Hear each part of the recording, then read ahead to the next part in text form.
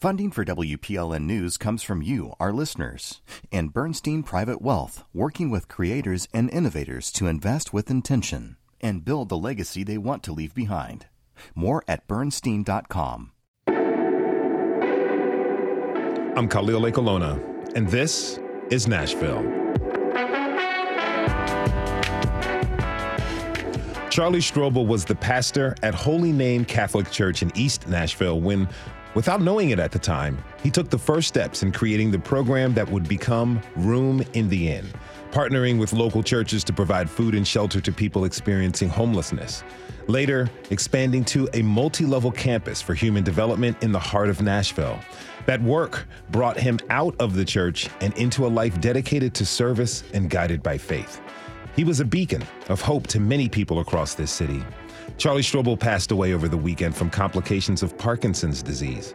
He was 80 years old. His impact on Nashville is deep, and he will be missed by so many, especially his family.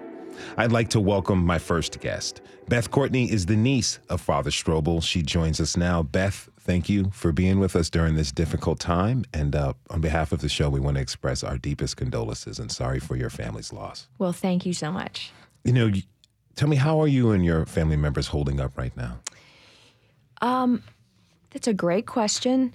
I think that everyone has come together and really started to reflect on Charles's life, and yet we haven't absorbed it. And the reason we have not absorbed it is because he was so present in our family, and he wouldn't miss. If you called him and said, want to go to a baseball game tonight, he would do it. If you said, my child has, grandparents' day, and, he was so involved with everybody in a deep way that it wasn't like you only saw him occasionally. He was really there all the time. And so I think that is also how he treated Nashville. Mm-hmm. He was there, he was present, he was involved, and he never missed an opportunity to be part of a congregation, to be part of a Room in the Inn at night. And he was just present for this whole city all the time. As we prepared for this show, we heard story after story of what kind of dedicated person your uncle was. Mm-hmm. Do you have a memory of him that really stands out to you when you were growing up? So many memories. I think that as kids, we, first of all, I was born when he was 20. Okay. So he was our fun, young uncle who would cut up with us, who was one of the kids but as we grew up, what I think is important is that, and this is true of everything he did his whole life, there was so much joy, there was so much humor, there was so much personality, there was so much charisma that it was just magnetic. You wanted him to be there no matter what was going on. And then he would, along the way, teach you lessons, and they weren't by telling you, they were by showing you and teaching you how to treat other people. Mm. And so, I think that most of my memories about him, honestly, are funny memories where he would, something would happen and he would absolutely crack up. And I'll tell you a story that, just to kind of exemplify that a friend, Randall Lancaster, told me, and I had remembered. So when Charles was a young priest, and I mean probably in his early 30s, he was the priest at Holy Rosary Catholic Church in Donelson. And Donelson, Tennessee, is, a vibrant community. And there's a wonderful family, the Lancasters, who go to that church. And they had 3 daughters. And the youngest daughter had a doll. And she named her doll Father Strobel. Okay. And, this was her beloved doll. And that's how much charisma he had. She was going to name him after her. Name the doll after him. So the parents got the hugest kick out of that. And the whole family, she said, I want Father Strobel to baptize Father Strobel. Wow. so she brought the doll, and after Sunday Mass one week, they said, hey, Father, can you come over? I think it might have been Heather. Heather wants to show you her doll.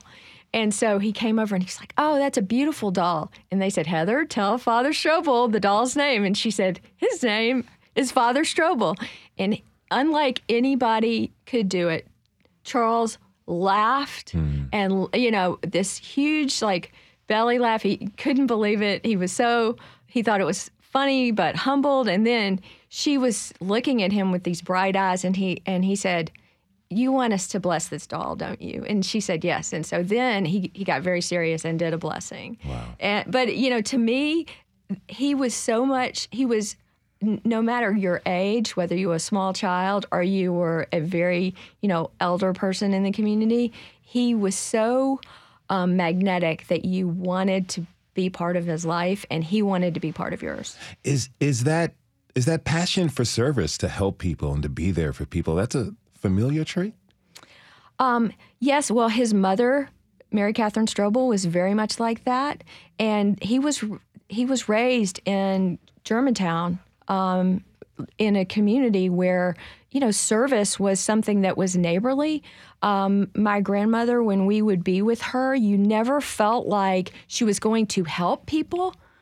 She would often have food in her car and take it and deliver it to people who were sick or who were in nursing homes. And this was what she did all the time. And during the weekend, all our grandchildren would pile in the car and we would go to different nursing homes.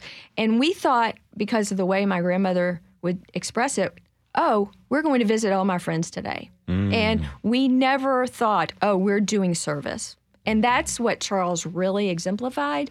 He thought that the people who do not have homes are my friends, and I learn from them, and hopefully I can give to them, but they give me more.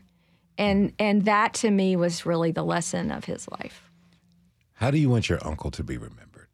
Well, two things. I think he will be remembered. He was a scholar. He was he loved to learn. He loved to read and to grasp knowledge. He learned. He was a sports fan. He loved movies. He loved he loved so much about life. That was number one.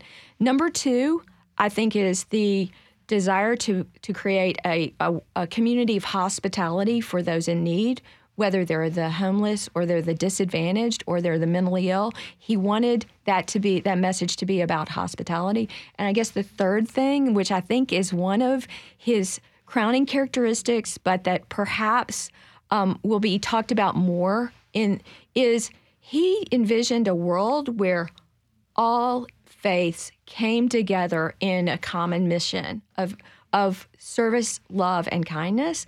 And everything that he ever did was ecumenical. And so his original, faith was obviously Catholic, and he was an ordained priest. But at the same time, one of the happiest days for him when he started Room in the Inn and it started to grow in terms of the congregations was when he called and he said, "Guess what? Our friends at the Hindu temple have joined Room in the Inn. The Jewish congregations have joined. All of us are working together." And to me, he was very early to do that. And that sense of bringing people together in a common mission, regardless of, how people might prioritize their own expression of faith, it was just a crowning achievement. I want to thank you so much. I know that you're in a crunch for time. Thank you again for being here. Beth Courtney is the niece of Father Charlie Strobel. She was kind enough to join us today. Again, thank you for being with us, and our deepest condolences. Thank you. I enjoyed it immensely. Bye. We have to take a short break. When we come back, we'll learn more about Charlie Strobel, the man, and discover how his passion project, Room at the Inn, was created. Do you remember Father Charlie Strobel? Tweet us your memories at This Is Nashville. We'll be right back.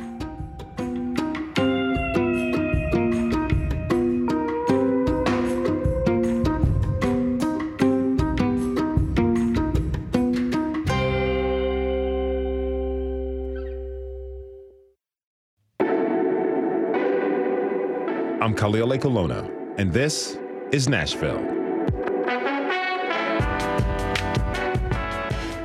We are honoring the life of Charlie Strobel, who passed away this weekend at age 80.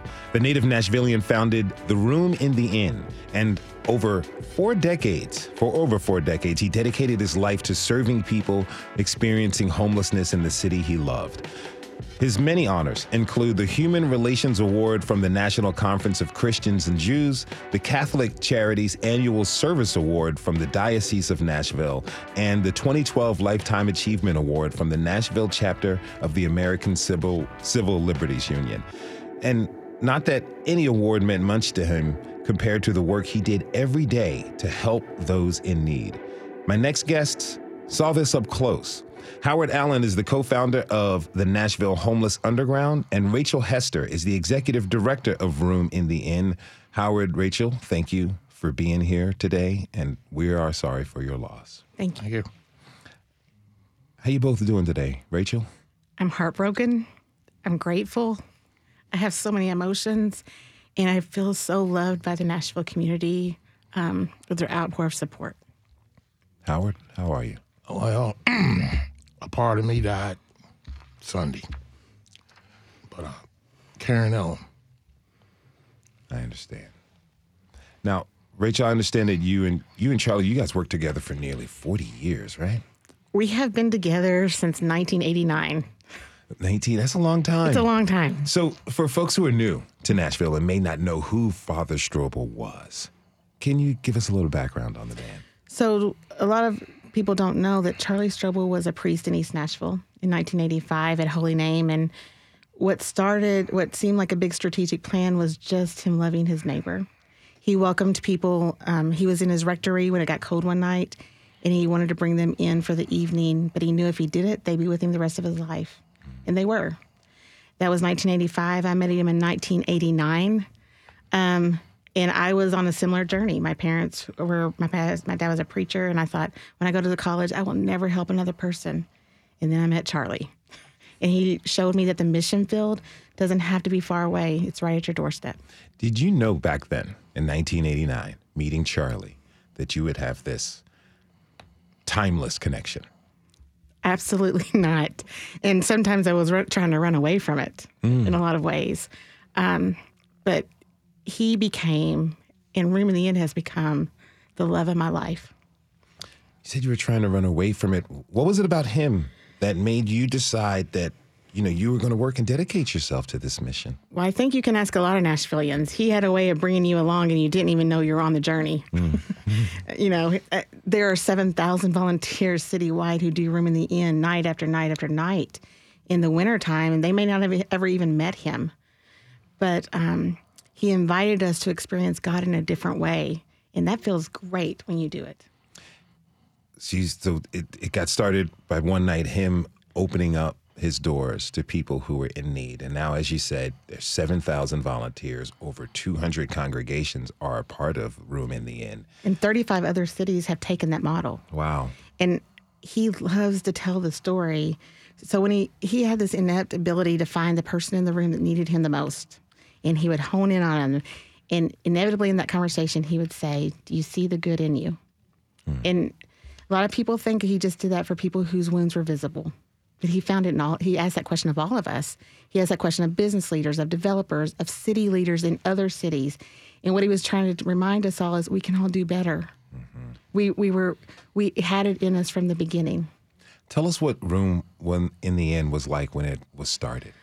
Well, Room in the Inn was just a small shack right where Bridgestone Arena is now. There were 3 employees, and it was the days of the dinosaur, is what we used to call it.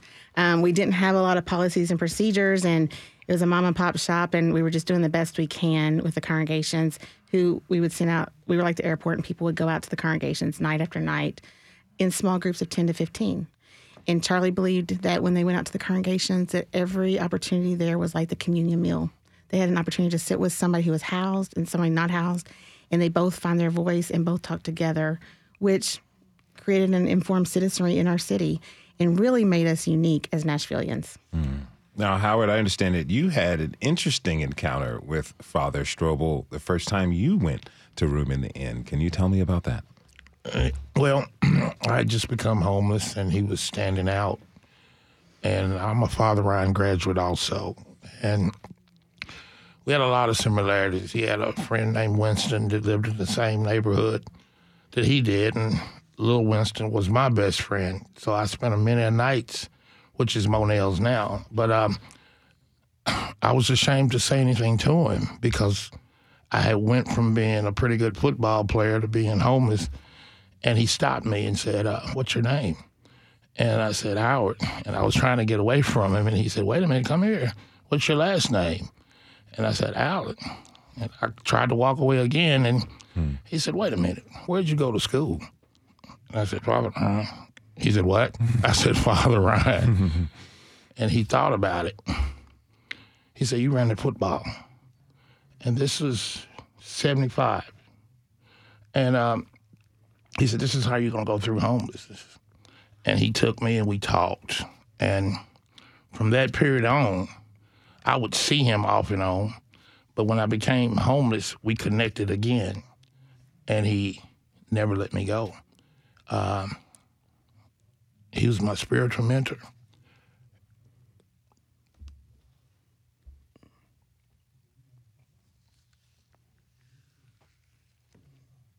I understand. I understand how hard this is for you. He was my protector. And he carried me through stuff like this because we buried a lot of my brothers and sisters that were homeless.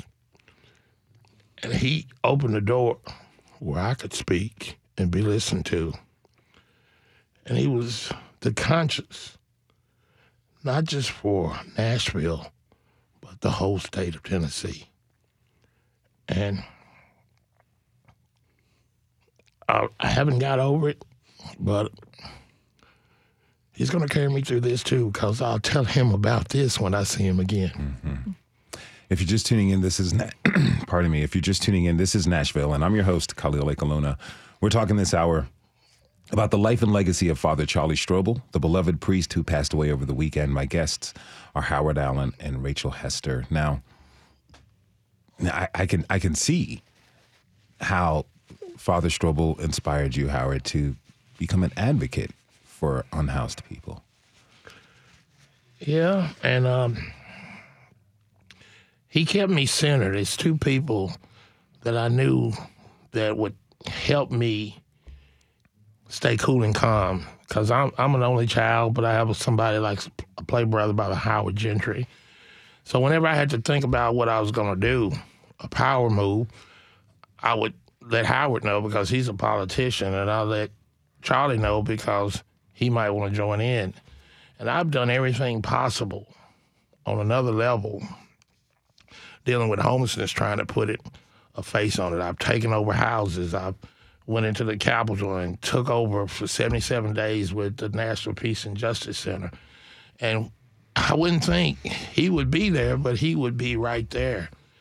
And then I got a disability where I was sick and I had 2 or 3 surgeries. And I would always let him know, hey, you maybe need to come and give me absolution because who knows? And he would always be there. And he's the only other man other than my father that I ever kissed on the head on a regular basis, you know? Mm-hmm. And he would kiss me, you know?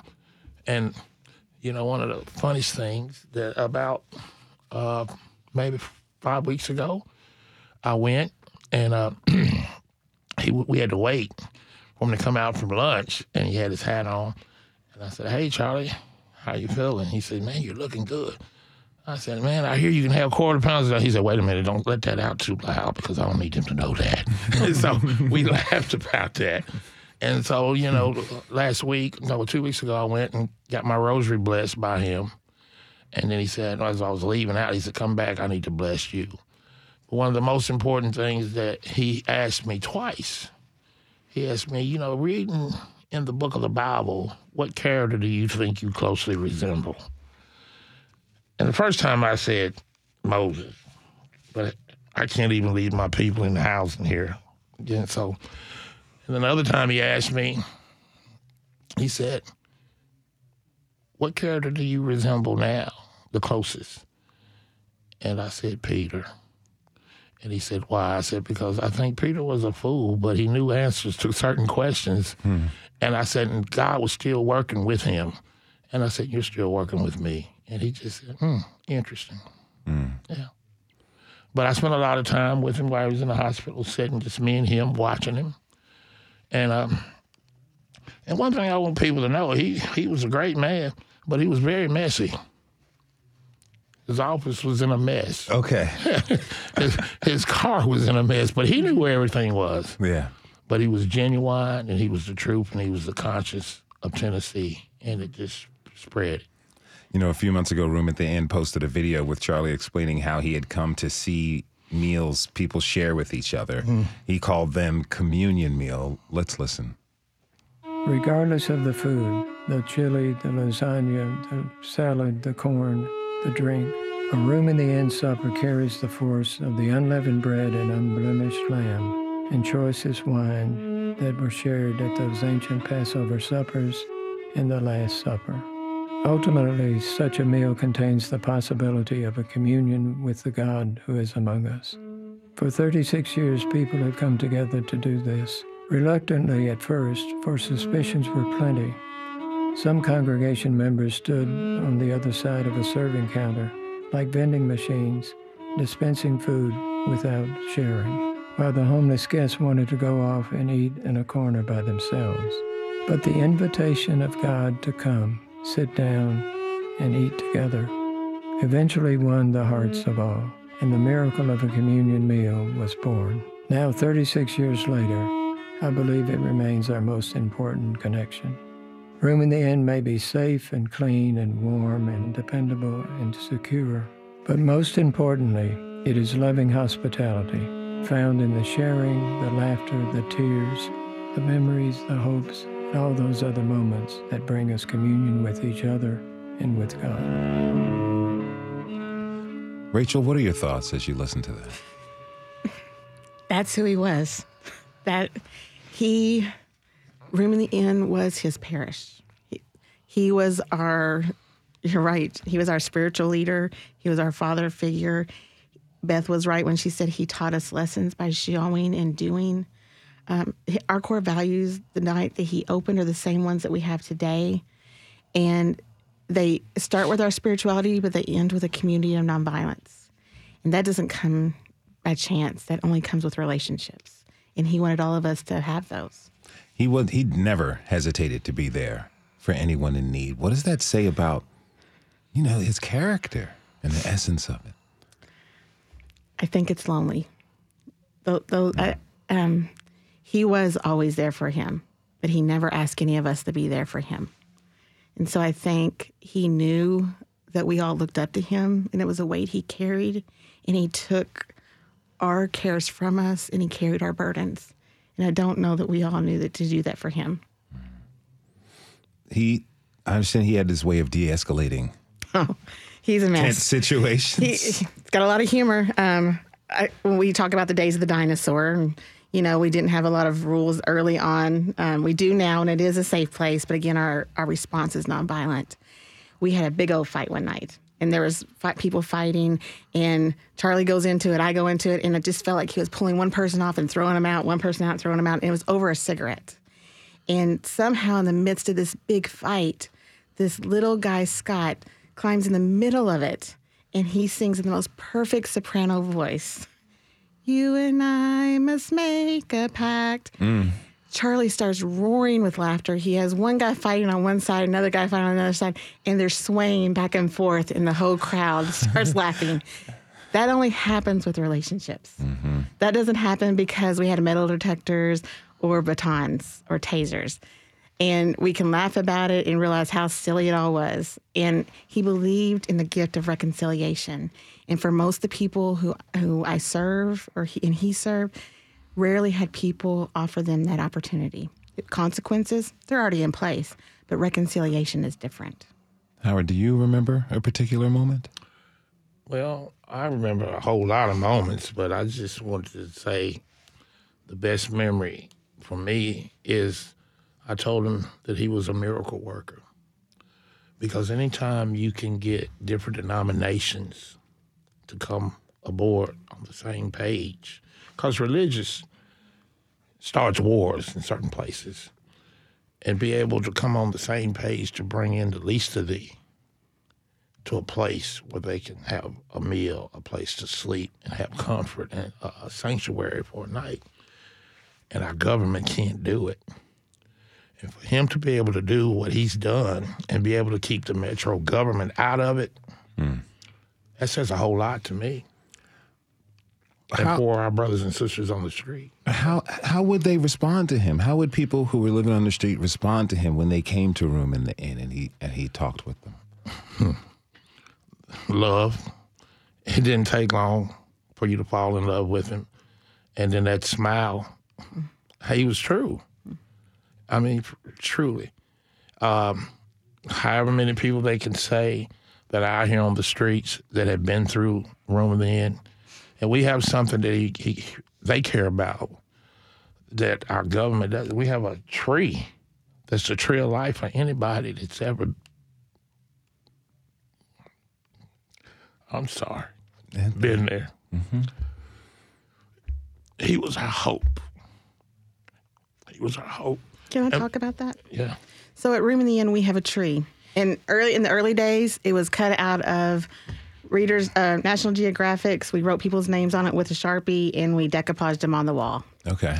Today, we make beautiful leaves out of clay that we make ourselves, volunteers, staff, participants. And we, every year, also go out to the cemetery and make sure we haven't missed anybody's names. But as you enter our door, it is not a donor wall. It is a tree, beautiful patina of different people's names, even the names of some who say unknown. And he said, we will remember them every day that we walk in these doors. And he wanted them to know if no one else did, he would. And there's over 700 names in it. And when we put the first names up in our new building in 2010 for the ones who had already passed, I was there that night with him, and he told a story about each one as we installed it. Wow. And again, that was a religious act. And he believed doing Room in the Inn was a religious act for no one to see. Yeah. So sometimes Room in the Inn has been the best kept secret in town because we don't always shine our light. But the spirit is just warm. That doesn't mean we don't have rules and all those things, but he wanted us to be welcoming first.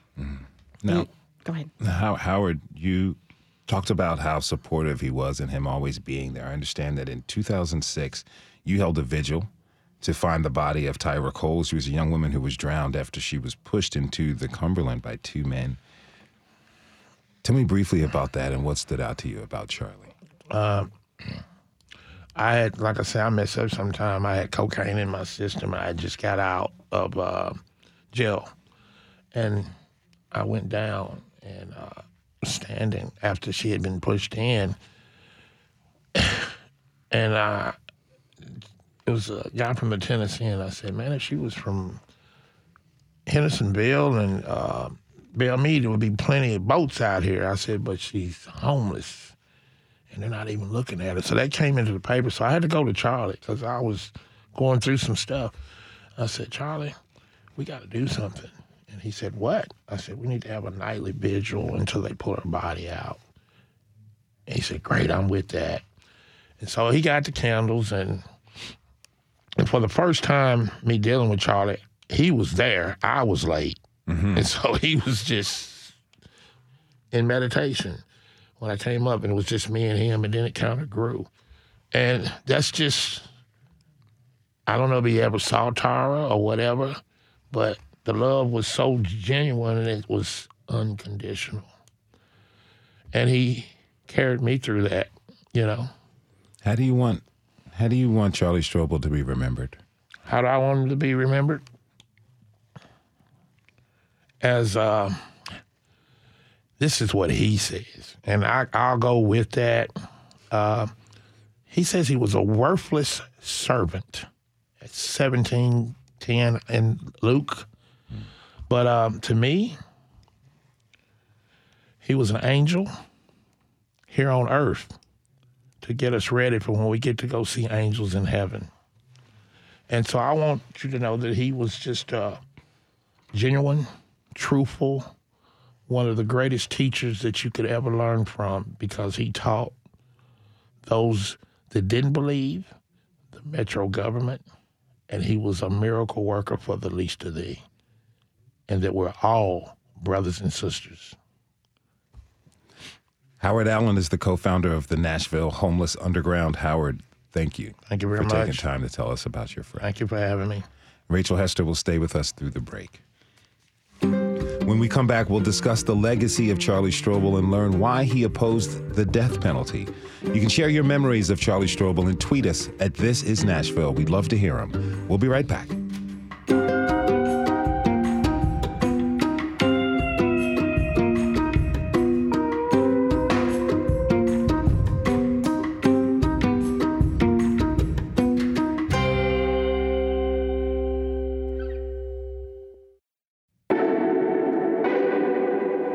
I'm Khalil Colonna, and this is Nashville.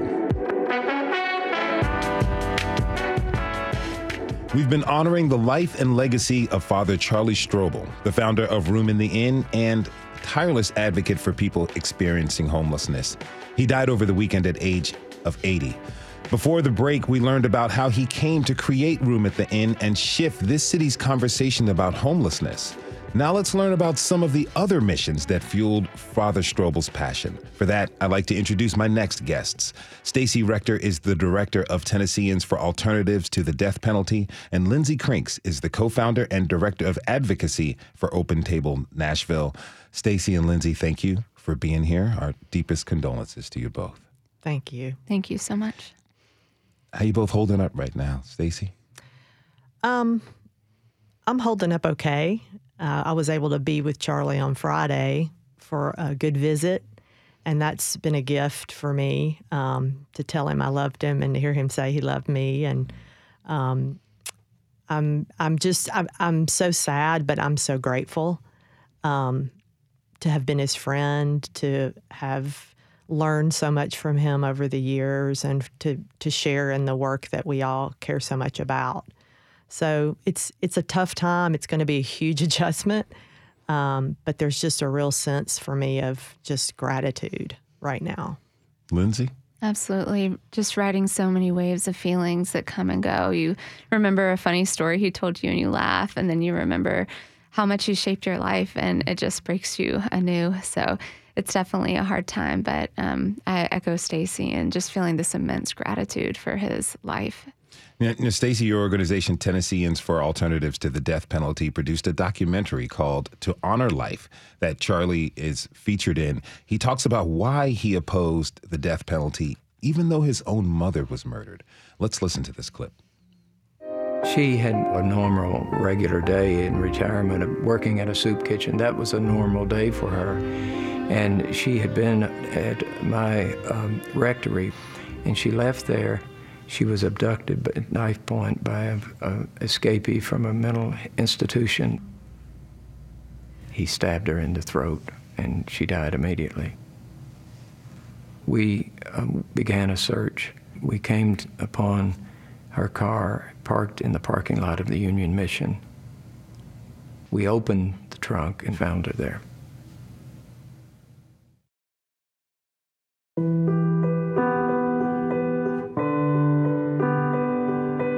So we called the police, and they put the yellow tape, and then it became a crime scene.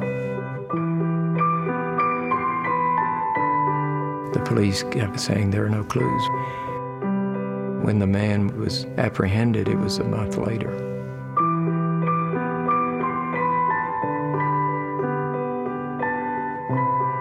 When he was arrested, we spoke against the death penalty, and then later we issued a formal statement to the district attorney asking that they not consider the death penalty.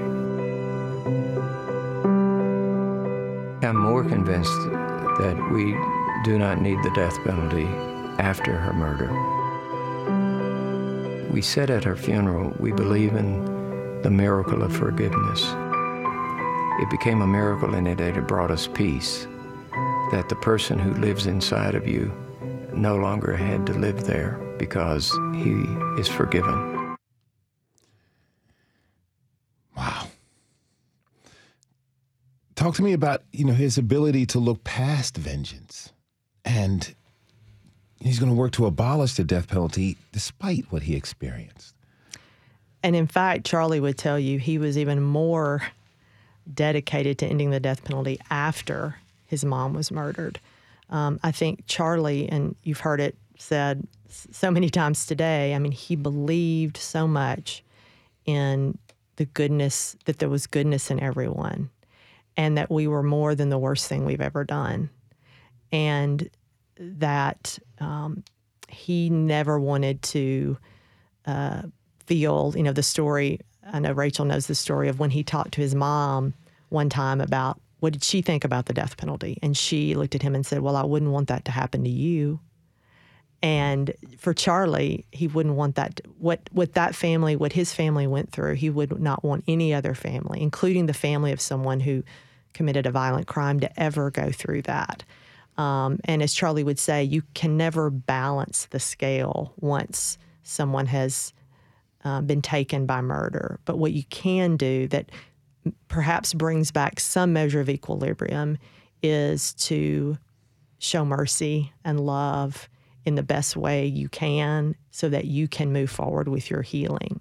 And he knew that wasn't, he called it a miracle, right? It's a hard, hard thing. And it's, for many people, that's a lifelong journey. For Charlie, he got there fairly quickly, but he was always very concerned beyond just not believing that violence would solve the issue.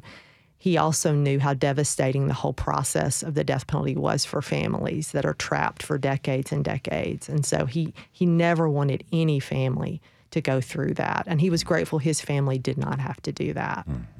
Now, Lindsay, I understand you met Charlie when you were a young college student, right? I did, yes. Tell us about meeting him for the first time. Oh, Charlie, we were introduced by our mutual friends at the Nashville Homeless Power Project when my now husband and I, we were both students at Lipscomb at the time, were planning our first rally for affordable housing.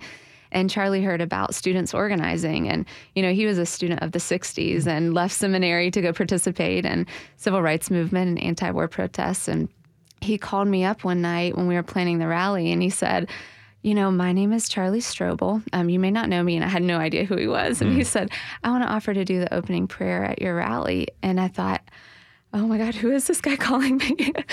So I said, let me call you back after I talk to the students.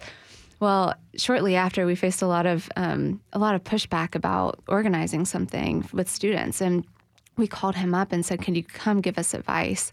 And he came in his sweats late one night to Lipscomb dorm, and we shared donuts, and he just sat with us. And like the question that he asked all of us, where are you in Scripture right now? We knew that he knew we were wrestling with our faith and what our faith was calling us to do in the face of suffering. And after that experience, we became friends, and he also became one of my spiritual mentors too. So what was it like to be mentored by him? It's never like it's never patronizing, right? He's always a friend to you. You're always sharing the journey together, and he's always awakening in you the light that you didn't know was there, and the possibilities that other people might have silenced. I grew up in the Churches of Christ, which I love, and I was silenced by a lot of the men in those settings for so long.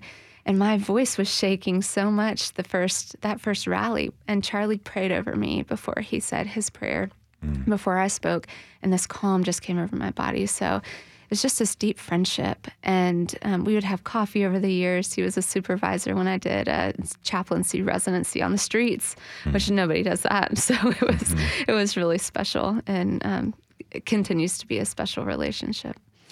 We just got a tweet in at This Is Nashville from Augusta. It says, quote, I've only met him a few times, but I clearly got the sense he truly exemplified what Jesus called the first and second greatest commandments. He certainly left a very rich legacy at Holy Name Parish in East Nashville. Rest in peace, Father Strobel. Now, Room in the Inn Executive Director Rachel Hester is still with us. Rachel, can you talk about how Charlie lived by those commandments? What most people don't know is many days he read the Sermon on the Mount, and he believed in those beatitude moments, and he believed that that blessed are the poor meant all of us, and that we were all one. He was very childlike in his beliefs in all of us, and his beliefs in what was possible, And if you remember how it felt to be on the playground and abandoned or isolated or in tears, and that person walks over to you and goes, "I'll be your friend," when you were a kid. That's what he did. He did that I had a front row seat every single day, and it wasn't just to people who were experiencing homelessness. You know, I know he was active for a lot of years, and he had relationships with a lot of the city's mayors and the city council people, and he really didn't hesitate to hold them to account. You mentioned something a little bit earlier, Rachel, but Lindsay, what was it like about the way he talked to powerful people that you took notice of? And, you know, is there anything, as a little story that stands out to you about that? Yeah, so I met him in 2007, and Mayor Bill Purcell was a mayor then, right? And he was friends with Bill, but he was also the first to go on Bill's front steps to City Hall to have a rally for Bill to actually live up to his commitments when it came to putting funding for housing in the budget. He was the first to be arrested, right? A couple weeks later, when those commitments still weren't there. There in 2008, in the heart of the economic recession, right? Tent City was the largest camp in the city. It still is today, but the city was going to close it. And I was an outreach worker at Park Center at the time. And Charlie, we heard the city was going to close the camp. Charlie was concerned about this too. And so we were planning, a couple of us outreach workers were planning this rally, again, a rally, right, to petition the mayor. We didn't know him personally, to petition the mayor to stop the camp closure. Well, Charlie calls him up behind the scenes, and he's like, "Hey, Carl, come down here with me. See these people. No bells, no whistles, no cameras." Carl Dean goes down to the camp with Charlie to see the people, meet them, see their conditions, hear their stories that the city is about to evict and throw out with nowhere to go. And we turned that rally into a reprieve. Charlie called us right before the rally. He said, "Hey, have y'all seen the press release?" And we were like, "No." And he said, "They're giving the camp a reprieve." So he made so much happen, and he had so much trust. I've never met someone who had as much trust in the halls of power as he did underneath bridges and on the streets. People just believed in his spirit, the genuineness of his spirit, and he befriended everyone. Stacey, talk about, did he have the same approach when he was dealing with power, talking about the death penalty? Absolutely. There was a humility to Charlie and a power to Charlie.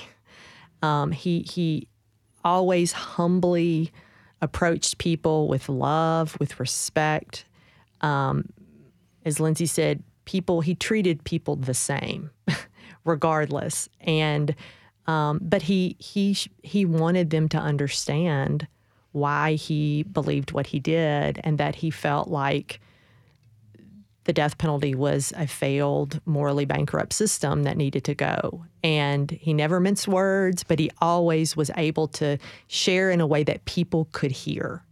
And that was allowed room for people to ask questions and to not be defensive and feel threatened, right? I mean, he was able to do that in a beautiful way. And you know, I'm sure changed hearts and minds about this issue from his own example.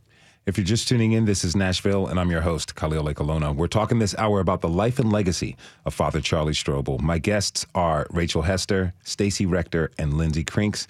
You can tweet us your memories at This Is Nashville.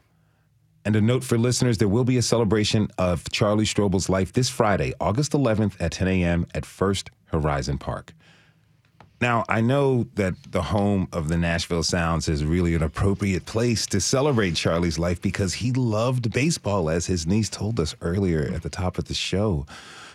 What was so special about baseball to him, Rachel? So he lived in North Nashville all his life. That is the home of Sulphur Dell. That is where he knew pain early on in life.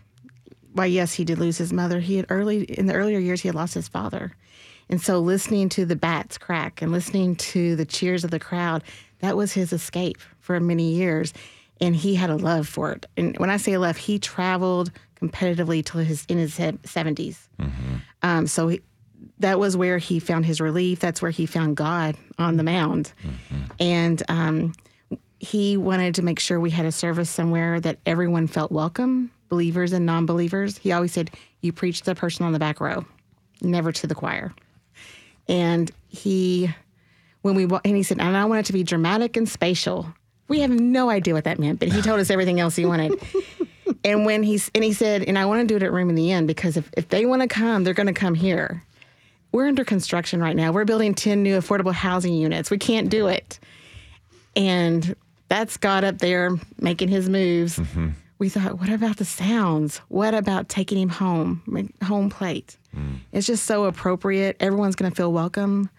And there's just, there's a Don Schlitz song about I am the greatest that I've ever seen. It's about a kid saying that to himself over and over again, even every time he strikes out. And Charlie struck out 1,000,000 times. And he would not want us to make him a saint. Because if we make him a saint, that means that when he's gone, that we don't have the ability to do what he did. We do. Mm-hmm. Every one of us have the ability to love our neighbor. And that's as simple as it comes. We don't have to have huge strategic plans. We don't have to have a huge organization. We can just love the person we are. And the radical is within you. It's not defined by someone else. It was mentioned here several times by everyone. I think he was very, very funny. Hilarious man. And I personally, I like to elicit laughter in moments of sorrow. So if you're game, can each of you share a quick story about Charlie that makes you laugh? Stacy? I've got one for sure. When I was associate pastor at Second Presbyterian Church many moons ago, the church and Room in the Inn decided to do a Easter sunrise service and breakfast. And Charlie, of course, was there bright and early. And either the first or maybe the second, I don't remember exactly when it happened, he had a stuffed bunny. And after he shared his words about Easter and the love of God and new life and new birth and resurrection, he said, I want to tell you a story about an Easter bunny who didn't know who he was. And he's holding this stuffed bunny. He said that this bunny knew he wasn't a dog because he couldn't go bow, wow, wow. This bunny knew he wasn't a rooster because he couldn't go cock-a-doodle-doo. This bunny knew he wasn't a cat because he couldn't go meow, meow.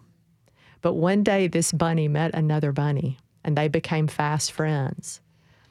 And then he knew. And when he said that, Charlie squeezed the rabbit, and suddenly you hear, "You're no bunny till some bunny loves you." And it played on. He loved that bunny. And even recently was talking about that bunny with me and with Rachel. I videoed him at Easter. I took him the bunny because he was in a rehab hospital. And he told the story again. It was just me and my son. And he played the bunny. And he said, wherever I'm going, that bunny's going with me. That's right. Lindsay, you have a quick story? Brief story. He had the ability to pull at your heart and make you laugh in the same breath. And when he told me about his Parkinson's getting worse, probably 5 or 6 years ago, he was really concerned about his hands shaking all the time when he was speaking, when he was out. And he said Room in the Inn guests would come and hold his hand steady when they would see that. And he just felt this immense comfort. But then he also told me that if he was out speaking somewhere, somebody told him if his hand started shaking while he was speaking to just say he was Pentecostal. So that was also just, I loved that so much. Rachel, this is a really huge loss for the city, and I can see how it's a huge loss for all of you. How can we, people of Nashville, best honor the legacy he's leaving us with? I think what he's going to... he wakes me up at night, the last few nights. He wants to make sure that we look people in the eyes and we see them. Mm-hmm. As we grow as Nashville, we cannot be so mesmerized by the bright and shiny new that we forget who our neighbors are and that everyone deserves love. We are the givers and the receivers where you can't tell the difference. And that's what makes Nashville unique. That's what's bringing people to Nashville. And we need to carry that on. And so everyone can do something. I really want to thank you all for coming onto the show and honoring the life of this wonderful, wonderful human being. My guests are Lindsay Crinks with Open Table Nashville, Stacey Rector with Tennesseans for Alternatives to the Death Penalty, and Rachel Hester with Room at the Inn. Again, thank you so much for being here and letting us know more about Father Charlie Strobel. Thank you. Thank you. And thanks to you for tuning in this hour. This is Nashville is a production of WPLN News and Nashville Public Radio. Today's episode was produced by our senior producer, Steve Harush. Michaela Elias is our technical director. Elizabeth Burton handled the live tweeting. The masterminds behind our theme music are Larange and Namir Blade. Special thanks to Tasha A.F. Lemley. You can listen back at thisisnashville.org or wherever you get your podcasts. And the conversation doesn't end here. Tweet us at This Is Nashville. Find us on Instagram and tell us what you want from our show by filling out our quick survey online. This is Nashville. I'm Khalil Ekulona. We'll see you tomorrow, everybody. And be good to each other.